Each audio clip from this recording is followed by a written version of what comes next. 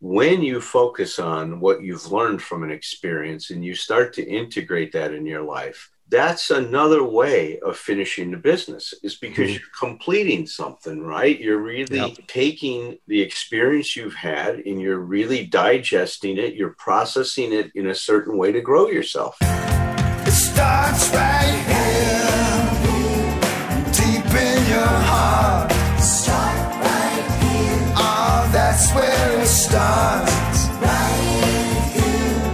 We look to your heart. It's always and only starting right here. Tom Rutledge and Dr. Alan Berger bring over 90 years of clinical experience to this important podcast, and they offer you a guarantee. You will gain something of personal value from each episode. And now, what matters most. It starts right here.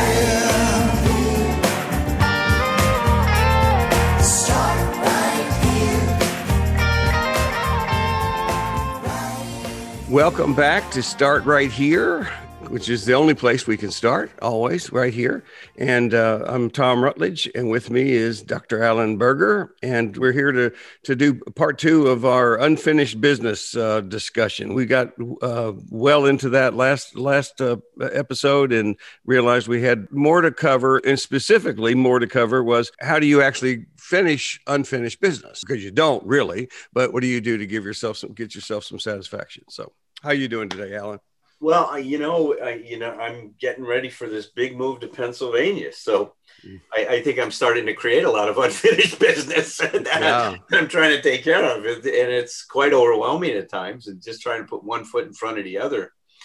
We were talking just coming on the show, man, there's a lot of moving parts when you're moving a family across the, especially when you got there's a 3-year-old and an 8-year-old involved. And I think I'm probably 10 years old now. So my wife's got to deal with that stuff. So it's like, she's got 3 children. She's moving across the United States, but it's coming together. And, I have to remind myself there's no big deals. If we don't get it all right, it's okay. Mm-hmm. I mean, well, you're not going to get it all right. That's the thing. And by the way, that's a false measurement anyway. Very seldom. That's one of the things too. Is I can get this right. It's like, well, any number of ways we do things is right, because what we're saying is it's like you make a decision, and the way I always say it is, one solution becomes the next problem. And that's when we take the word problem out of the whole idea of being a problem, really. It's like to just go like, no, that's what we do in our lives. We solve problems. We don't need to be always working to get to the place where we can dust our hands off and say, okay, that's done. We have it's nice to have breaks, but it's like, I think we're going to be busy as long as we're breathing. That's it. That's right on. And see, it's so important for me to keep that in mind, is to not get hung up in having to do it a certain way all the time. I mean, that's where it gets done. It was so funny. I thought of you this morning. I was reading this. Warren Buffett, I think, has a new book out or something like this. It's something like Reflections for the Board or something like this. He's looking back over his life and some of the mistakes that he's learned. And it was so interesting. He said what you've been saying so many times. He used to set the bar so high for himself. Yeah. So he would go into a company that wasn't doing well, and his idea was, I'm going to be the guy that turns this around. I'm going to take this on. I guess there was Berkshire Textile Mills or something like that he had. And so he just, it was a company that wasn't doing well, and he was going to infuse all this money and technology and everything, and it didn't work. And he said, what I realized is that I had set this bar so high for myself, I created a serious problem. And by the end of the thing, all the textile stuff was being really taken care of outside of our country. He says these $15 million pieces of equipment I was selling for pennies on the dollar. I mean, one piece of equipment, he said, I paid $150,000 for. I sold it for $26 for scrap metal. I mean, and he was saying, and what I learned at that is drop the bar. You don't have to take a failing company and make it great. He says, look for a company that's doing pretty good and make it better. He goes, but I had this whole other idea in my mind that that's what I should be doing. And I had to smile because, my God, how many times have we talked about drop that should? Bar? Yeah, bring the bar. Well, it's, I think about that just simply as if there's a flight of stairs and your job is you're going to get to the first landing, you don't take that in one step. I mean, you really do. And the metaphor I use is the way I used to do it, and the way that I see people do it is they'll take a running start at the stairs and try to broad jump upward, which is a little harder than even straight out. Take a broad jump, see how many steps you can get, and you get up, you hit the fifth step, you land on that, and then you look and you're not at the landing, so you say, well, I failed, and so you go back down and start again. Instead of realizing, no, this is how I'm going to get there. It's that letting go of our belief that we can prophesy the future. Yeah. It's like, you go into something and you think it's going to be one thing. How many times does this happen to all of us? And it, turns out, well, no, that's not what happened. I went in this, I didn't stay with this very long at all, but I met Alan Berger, and we decided to go over here and do this thing over here. I wouldn't be, it's like, I think I can think about that. Somebody can say, would you admit what you did wrong and how bad you were as a husband in your first marriage, talking about cleaning up, past stuff. Because you feel bad about that, would you go back and change it? I go like, no, I wouldn't change it because this is how I got here. And, and as much as I can I do honestly have remorse and regret for how I treated my first wife, Karen. And we've talked about that a lot and have actually stayed connected. But the idea is I wouldn't be in the life I have right now had not taken that path. So part of that is just realizing the reality of the idea that, we can't know what we're going to be able to accomplish. We don't set the bar too high. And the other is you don't know what's going to happen next. What you just said is one way of completing some unfinished business, because when you focus on what you've learned from an experience and you start to integrate that in your life, that's another way of finishing the business, is because you're completing something, right? You're really taking the experience you've had and you're really digesting it. You're processing it in a certain way to grow yourself. Absolutely. And I think this is the one thing that we would say to you, if you're out there listening. A lot of people avoid doing that because of the pain that's involved. Mm-hmm. They don't want to go back and see who they're not. They don't want to go back and face the worst in themselves in certain situations. Mm-hmm. And yet, when you find that courage, and I think it is some kind of courage. I mean, you and I have, you've heard me say this a lot, Tom, only the best in us can see the worst in us, right? Mm-hmm. Only the best in us can do that.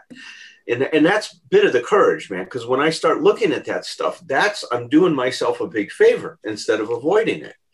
But that's the big thing that keeps people, that I've experienced, it keeps people from growing from their experience. They want to avoid the pain. Right. Well, right. And the truth is, I can say this about myself. If I want to, if somebody says, free associate, talk about, what kinds of things you see in yourself as the best of you. It's like, that's a big part of it. It's the ability, the humility, and the ability to go back and acknowledge those things. And it's that thing that you quote my little nutshell all the time, learn from the past and get the hell out of there.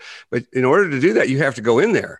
And I mentioned my first wife. This fits into this very well, because I remember many years after, we were divorced in 1983, I believe it was. But we had a conversation somewhere, after many years where we both done a lot of therapy and work on ourselves, and both have been involved in recovery stuff. And one of the things that stands out to me is I remember sitting in a car in a parking lot in a Kroger grocery store, talking to her when we ran into each other one day, and we were both remarried. And one of the things we talked about was how the amends meaning not to apologize, but to change, the amends that each of us made or are making in our lives the beneficiaries of those were her husband, Mark, and my wife, Dee Dee.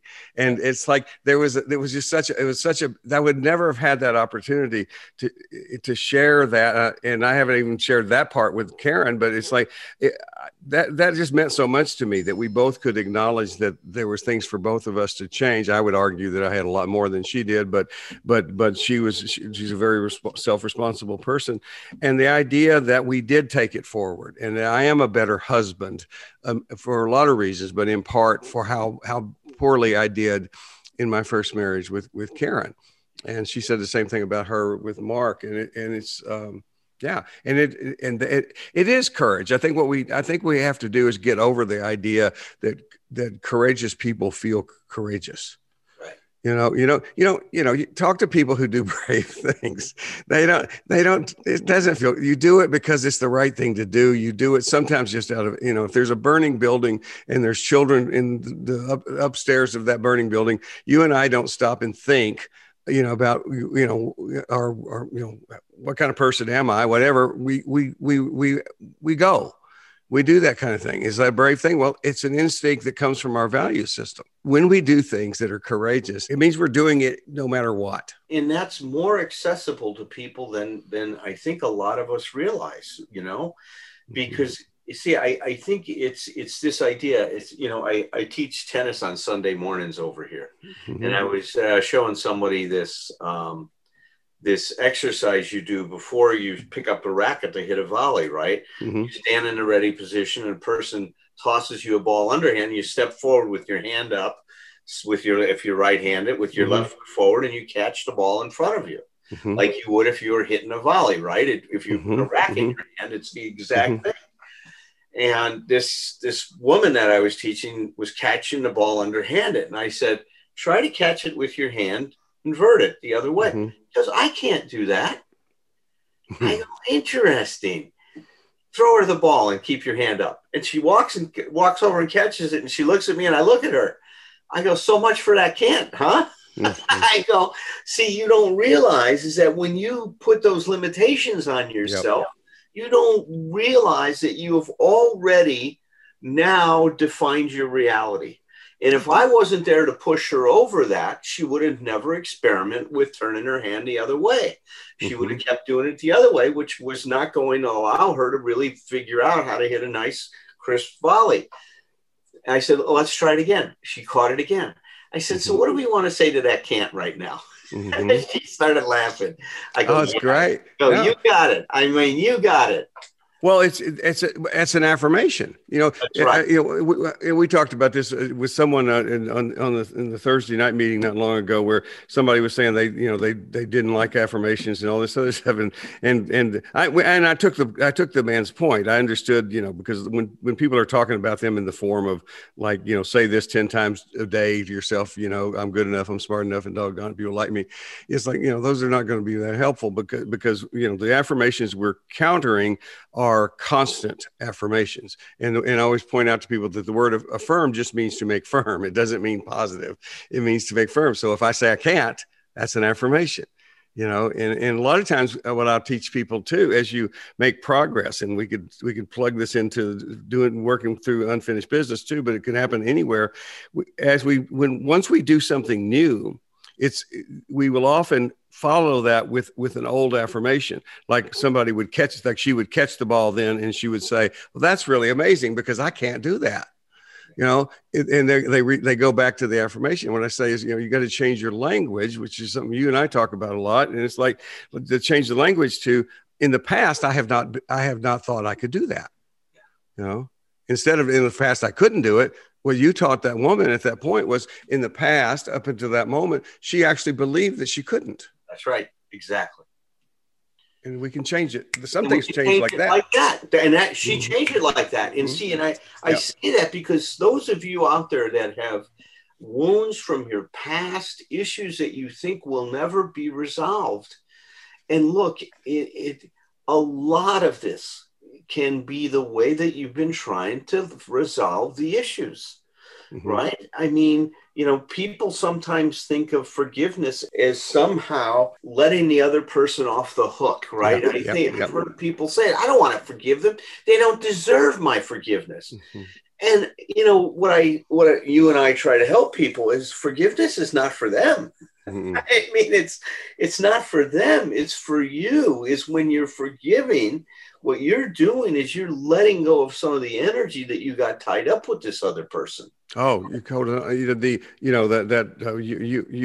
used this from one of my early books that says the definition of forgiveness is not something we do, but our natural state when we're not holding on to old pain. And so, to me, the forgiveness is about letting go, and you may forgive someone, and they may never even know it. It's like, it's also not always, it can be, but it's not always an action that you have to take with that. And that brings me to the point where one of the things, if we're talking, I think probably the main point I would want to make in this episode when we're talking about, what do you do about unfinished business, is one of the big mistakes that people make is believing that in order to finish the unfinished business of the past, of a family of origin or previous relationships or abuses, things like that, is that working through that and healing that has to involve the people that were involved in the damage. Now, sometimes as we know, because of if you're in a relationship with these people, ongoing, parents, sometimes that kind of stuff, you do choose to do that. But even in those situations, that's never where it starts. It's like I tell, the simplest way I can say it is I told somebody this the other day. It's like, the problem you have here is not your mother. This was a 40-something-year-old woman talking about her mom, who's still in a relationship with. I said, it's not your mom. Your mom's not the problem. The satellite your mom planted. That's, this is the part where, like Bob Subby says in Lost in the Shuffle, as children were victims, as adults were volunteers. It's like, no, you didn't put that there. Our parents really did whatever we got from them. We those introjects, I think I'm using that term correctly, yep, that we get from them. It's like, but the thing about it is, and actually this came up. I remember the very first piece of work you and I ever did together was at that workshop we did accidentally in Los Angeles. And I remember one of the first things I did, which helped me know that you and I we were having a good time together, is somebody was working with a message from her mother. And I remember what I did is you asked me what I would do with that. And I got that internal voice that agreed with her mother to sit in the chair. And she had already chosen somebody to role play her mother. And I just took that one and that person and stood her beside there. So, okay, that's the origin of your message, but right. But she's not the problem anymore. The message is the part of you that agrees with that message. So if your father told you were a piece of shit all your life, it's like even now, if he's still reminding you of that on a daily basis, then that's a problem that needs to be resolved with good boundaries. And we'll get to that. But the first thing you have to do is find out that part of you that agrees with that negative message. That's where that multiplicity as opposed to singularity comes in. And the idea is these are boundaries, just like interpersonal relationships. We have to have boundaries. The way I say it is the part of me that can still at times attack me. This character in my head, he greets me by saying, "Fuck you." That's how he comes into the room. I swear he does. And it's like, and the difference nowadays is that I know who he is and I know who I am. And that helps a lot. And that's a process. If you could actually witness that experience, he would come in and say, "Fuck you." And I would look back up at him and say, "Fuck you." So it would be, and therefore I am completely whole at that point. I don't have to be rid of him. I just need to understand I don't buy it anymore.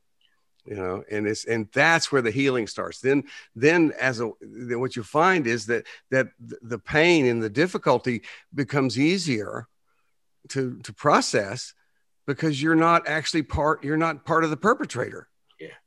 Yeah. So I want everybody to hear what Tom just said, because this is such an important point. The power is in you. See, when we think that I can't complete this unfinished business unless they change, unless they take responsibility or come to us and ask for forgiveness and stuff, you're not limited by that. you can create this, just like Tom just walked you through that exercise. The power is in you. And see, a lot of times, it's interesting, Tom. Jess was just listening to a podcast. I can't remember the person who was doing it, but one of her main thesis in terms of helping parents parent better is do not raise your kids to be victims. Right. And her whole approach is empowering her kids right from the get-go in terms of being able to take responsibility for their life. So it's like emotional sobriety, right, for parenting. You know, it's really emotionally coaching those kids to be able to empower themselves, realize they have choices, to not let them fall into that victim mentality. Well, you're basically raising emotionally sober children. It's like you're basically raising children who won't need us, won't need people like us because like a friend of mine says, oh, my kids are gonna have other problems, but they're not gonna have the same problems I had. That's right. You know, and it's right. Like I love that. It's so good. I mean, it's such a powerful way because, we're finally getting these ideas. They're starting to get integrated at all different levels, right? In terms of how can we best show up in life to live a well-lived life? I mean, that's the bottom line here. And this is some of the technology that we're talking about. Yep.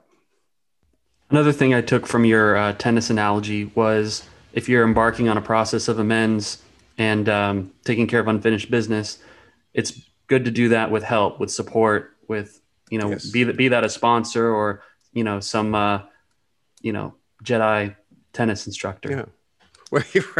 Right. Or somebody just who's a friend in the process with you. But yeah, because we can all do that. And we do that for each other. It's not just about, nobody knows all this stuff. It's we can see things, it's the old glasses on the head thing. It's like, I can't find my glasses. Well, 2 out of 3 of us know right where my glasses are right now, because you're looking at me and they're on top of my head. And it's like, there are just some things we cannot see in ourselves. That's so true.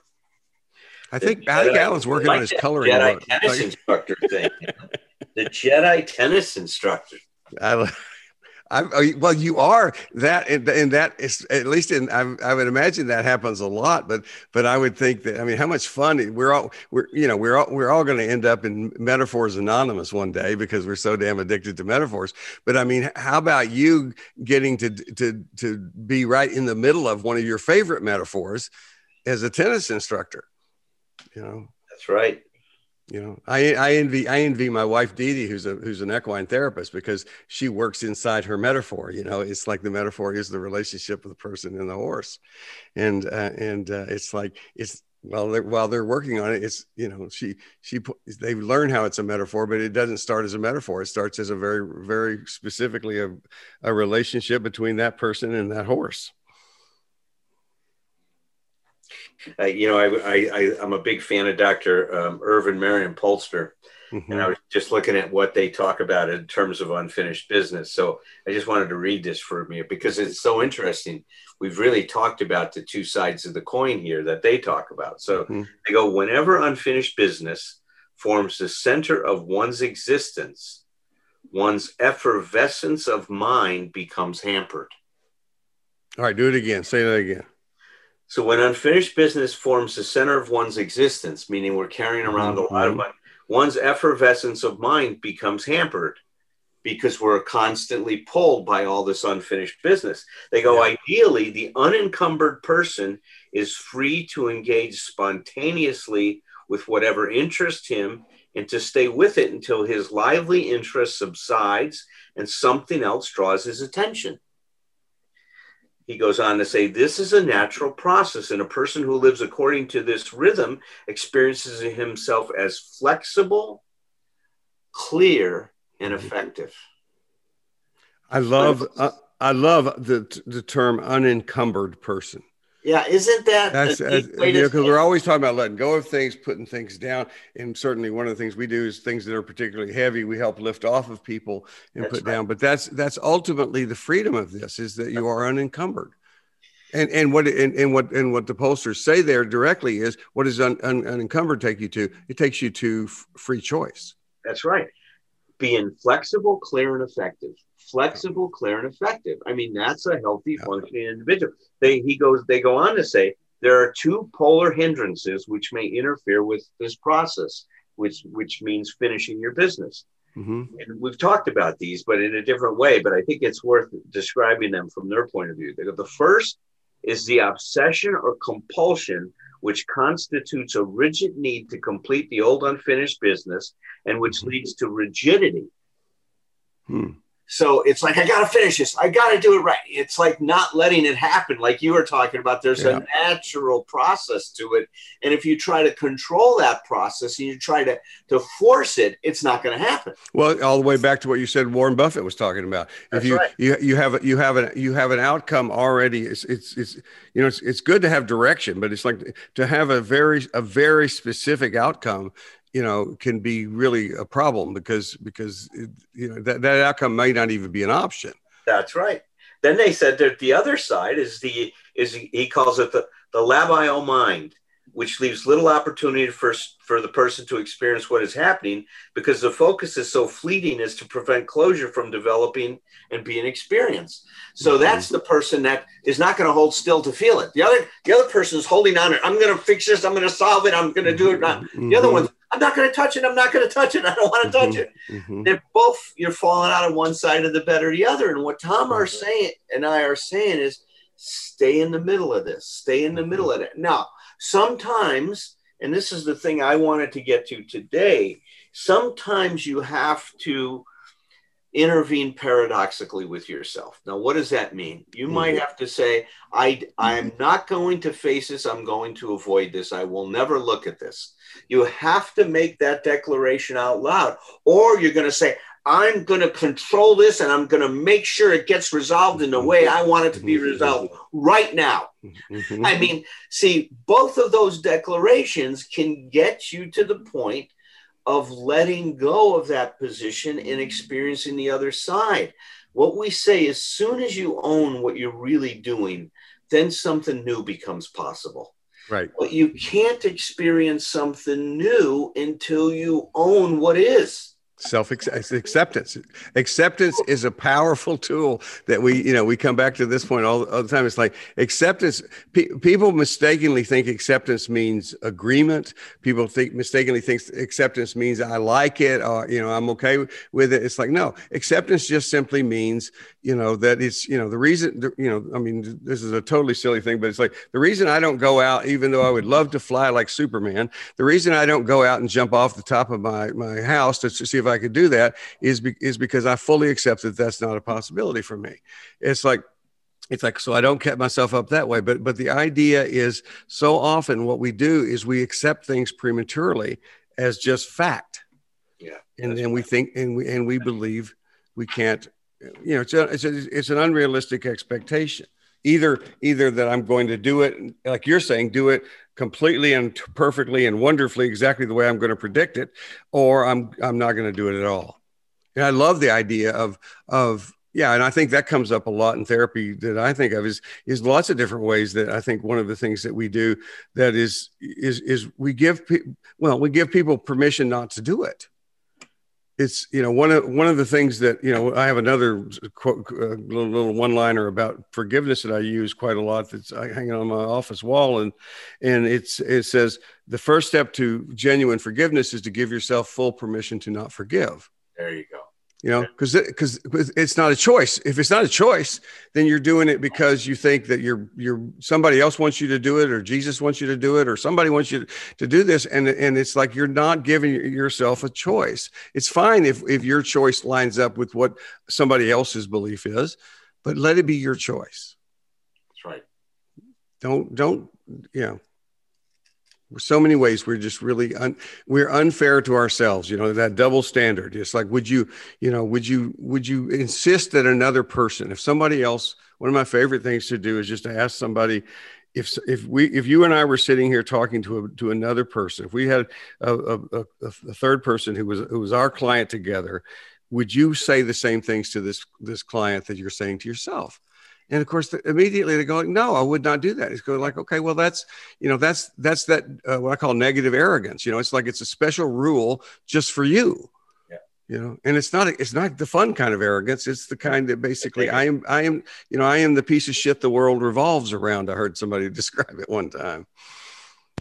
Did you guys actually knock out all your unfinished business? I mean, when you went through the process? I'm finished. Yeah. You're finished? That's a joke. No. Yeah, totally a joke. No, but I'm not. Really? So still there's business unfinished. Well, because it's going to keep, see, life is going to keep, I was talking to you guys about the situation I'm dealing with now, and I'm in a process in terms of finishing it. There's some unfinished stuff, and the conversation this Thursday is really to help me get to a completion on this thing, and I was telling you about it. So life is going to continually confront us with issues that need to be completed. Think of it that way, Patrick. What we're talking about is life presents us with issues that we're going to engage and that need to be completed in some way. We're going to need to move towards resolution. Another way to call it is wholeness, right? We're always moving in that direction. So you're going to hit something. You might be able, like, let's say you're sitting there and saying, God, that bean and cheese burrito sounds so good. After we're done with this thing, I'm going to eat that thing. Well, when you go eat it, you're going to be finished with that bean and cheese burrito. You're not going to be thinking about that anymore. Now, if you deprived yourself of that, then you're going to be creating some unfinished business until you take care of that burrito or whatever, until you take care of your hunger, essentially. So our needs and desires are presenting themselves to us all day long. Right. Most of the time, we're pretty good at just being responsive. And, in Gestalt therapy, we call it responsible, being able to respond to our needs or desires to take care of them. Absolutely. We do that, they move on. But when you don't take care of something, let's say you were in a situation and you were really hurt and you didn't cry those tears and you didn't talk to anybody about it, that's going to be unfinished for you.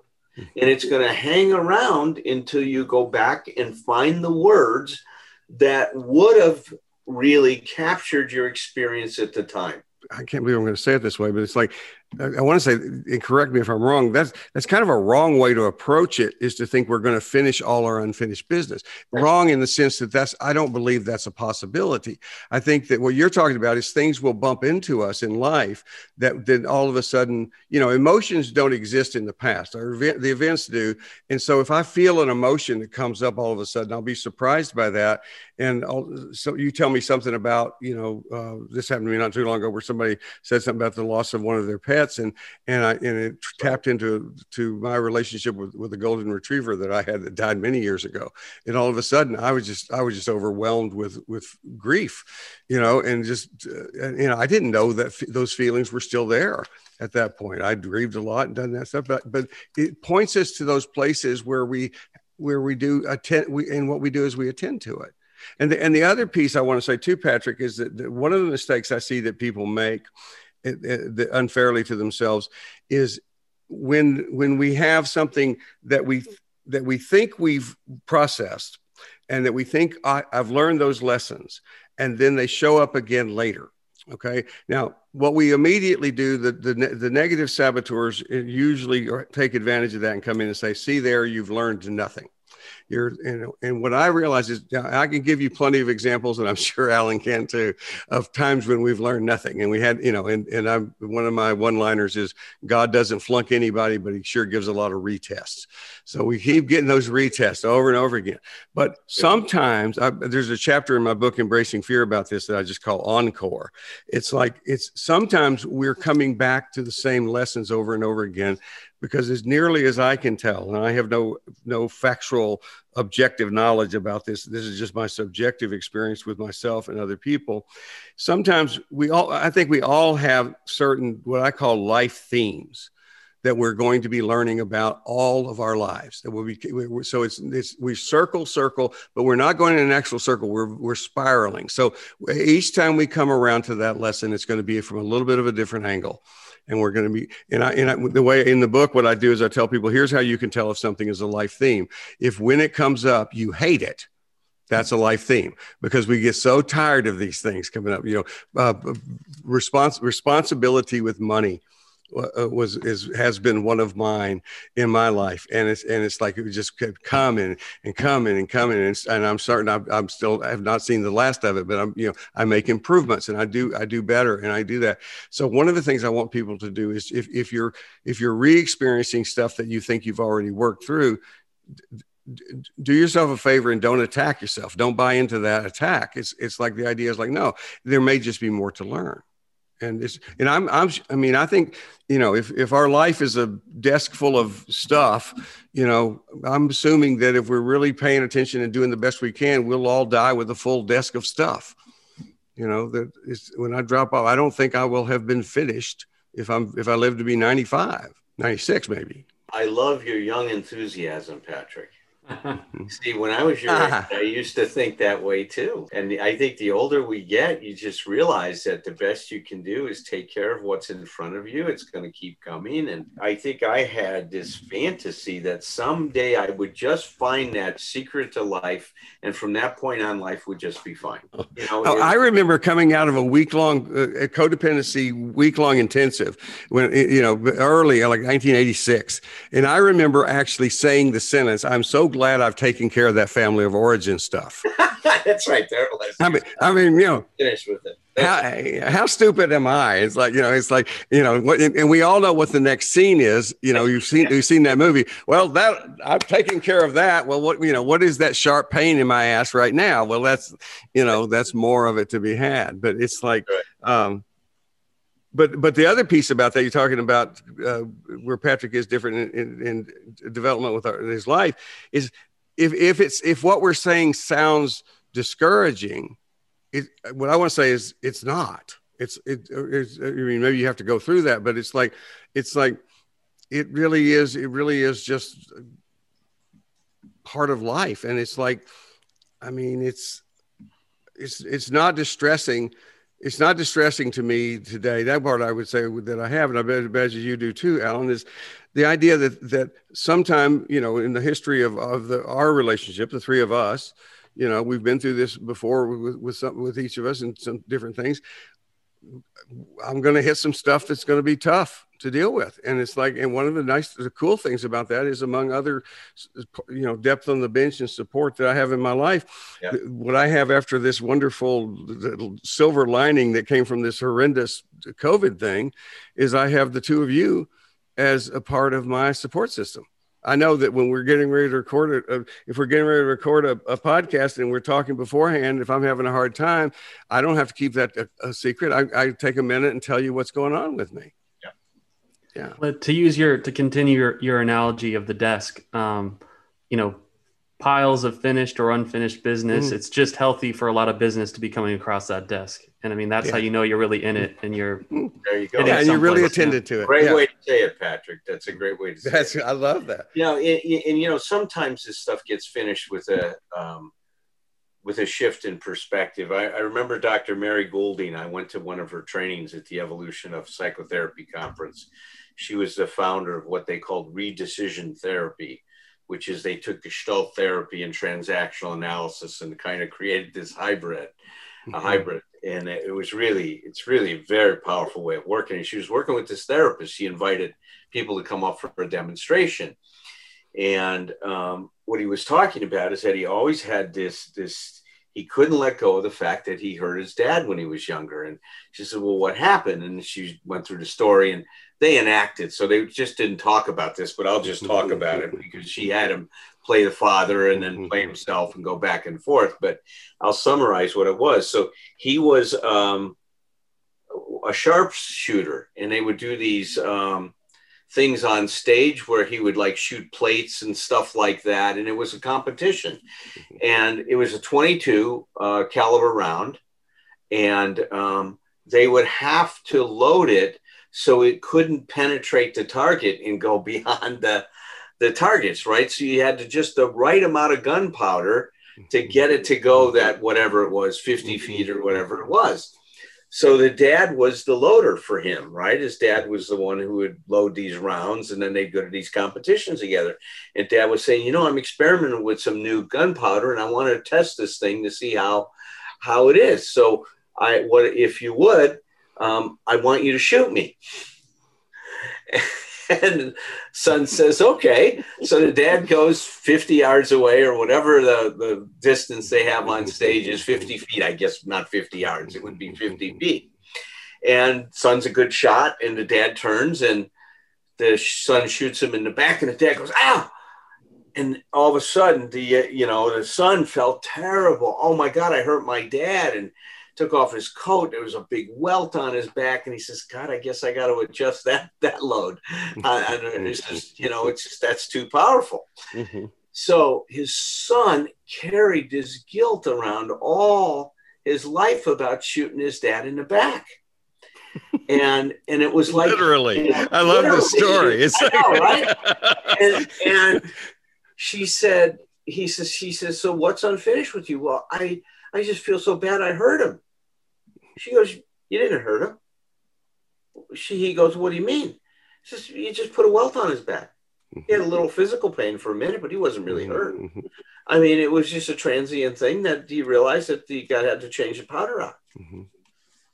And you should have saw the look on this guy's face at the moment that she framed it as you never hurt him. You put a little welt on his back. For a moment, he experienced a little amount of pain.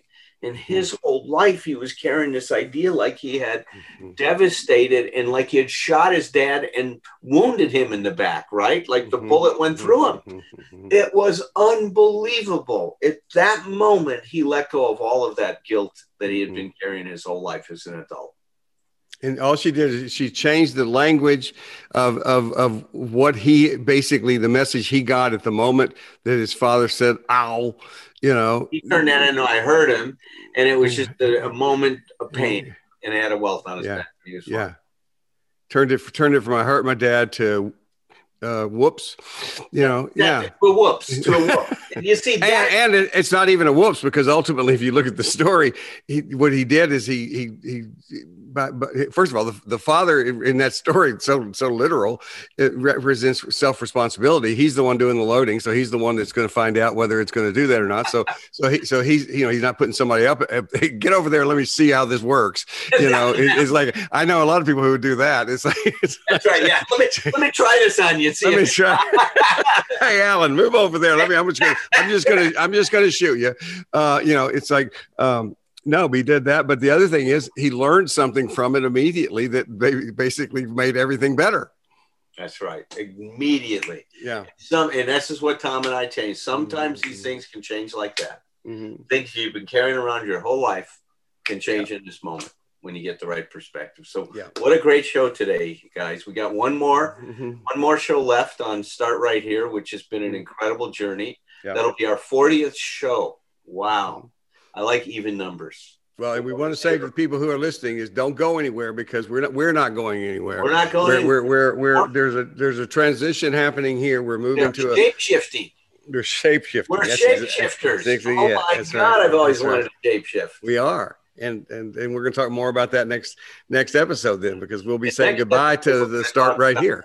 And the importance in carrying on, it's almost like part 3 to unfinished business, is being able to have a complete goodbye when you need to. Love it. It's a spiral, not a circle. Goes round, round, round. Look for solutions, be your own friend. Never say never in either direction. Look in the mirror, trust the reflection. Right deep in your heart. Start right here. That's where it starts. Right here. Won't you look to your heart? It's all